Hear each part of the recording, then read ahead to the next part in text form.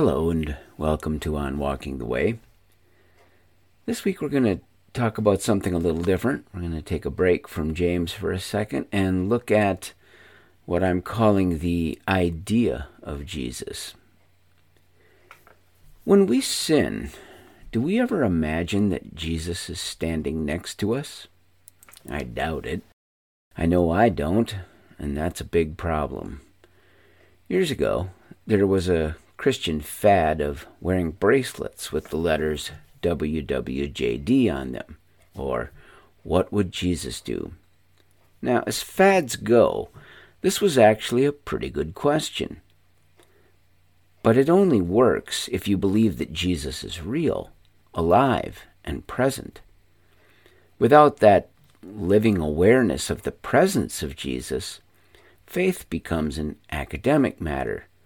Nothing but a series of questions regarding various propositions that we believe to be true or false. But when you have a living faith in a living Jesus, you are living every day in the presence of Jesus. And with that active knowledge of his presence, most of the so-called difficult questions we face tend to get real clear real fast.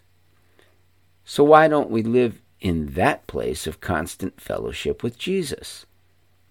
That is the more difficult question, and the one I plan to work on today. As I think about this, it occurs to me that Jesus has been abstracted down from being a living person that is always present with us to various sets of abstract ideas, or theologies, or practices, or cultures. We do this because these are the kind of things that we can consider from a comfortable distance, as if we were shopping online or something.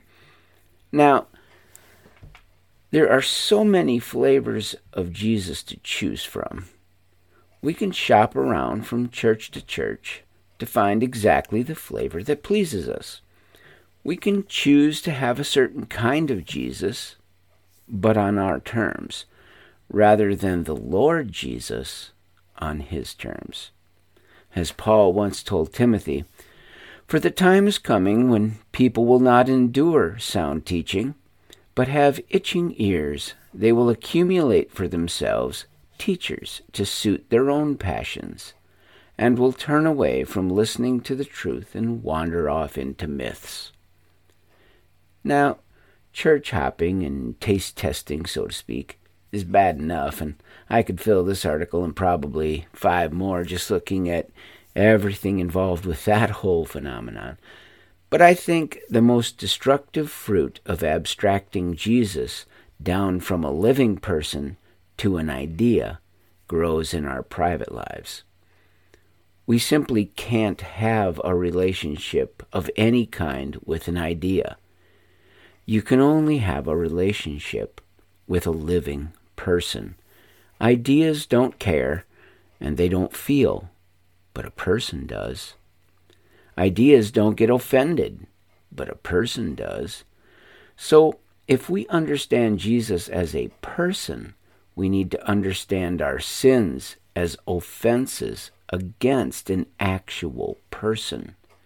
And not just any person, but the person who suffered beyond understanding and gave his own life to save us from the very sins we are committing. As Peter once said, "Though you have not seen him, you love him. Though you do not now see him, you believe in him, and rejoice with joy that is inexpressible and filled with glory, obtaining the outcome of your faith, the salvation of your souls." So, as I was thinking about this, I was thinking about when my grandkids were young. They loved to play peekaboo, and some of them, when they covered their eyes, believed that when they couldn't see us, we couldn't see them. Now, it was hilarious. But here's what I'm thinking. How often do we, or more importantly I, pretend that because we can't see Jesus, he can't see us? How often do we act as if he just simply can't see us? And how often do we act as if he does not even exist? Thousands of years ago, the psalmist understood this phenomenon and writes this song to remind us of the living reality of God. Where shall I go from your spirit? Or where shall I flee from your presence? If I ascend to heaven, you are there. If I make my bed in Sheol, you are there. If I take the wings of the morning and dwell in the uttermost parts of the sea, even there your hand shall lead me, your right hand shall hold me. If I say, surely the darkness shall cover me, and the light about me be as night.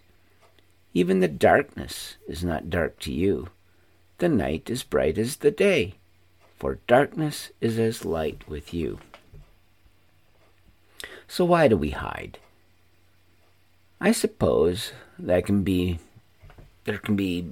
many reasons, ranging from just pure evil to crippling shame.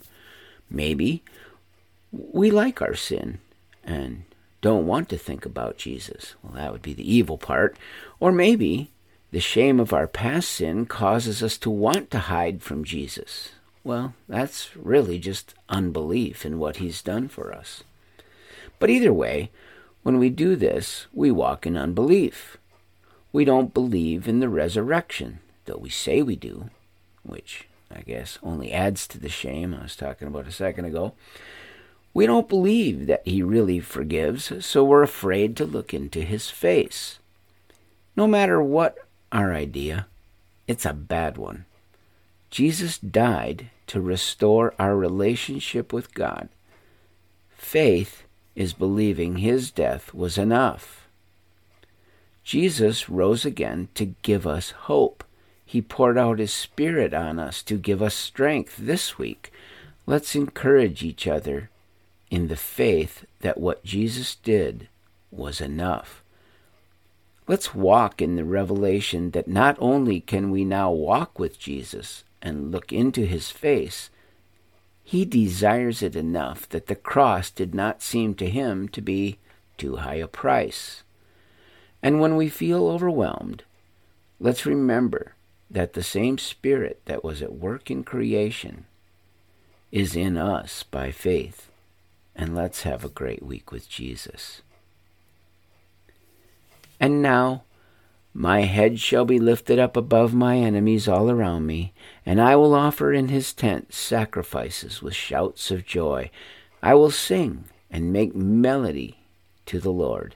Hear, O Lord, when I cry aloud. Be gracious to me and answer me. You have said, seek my face. My heart says to you, your face, Lord, do I seek. That's Psalms 27, and let's have a great week.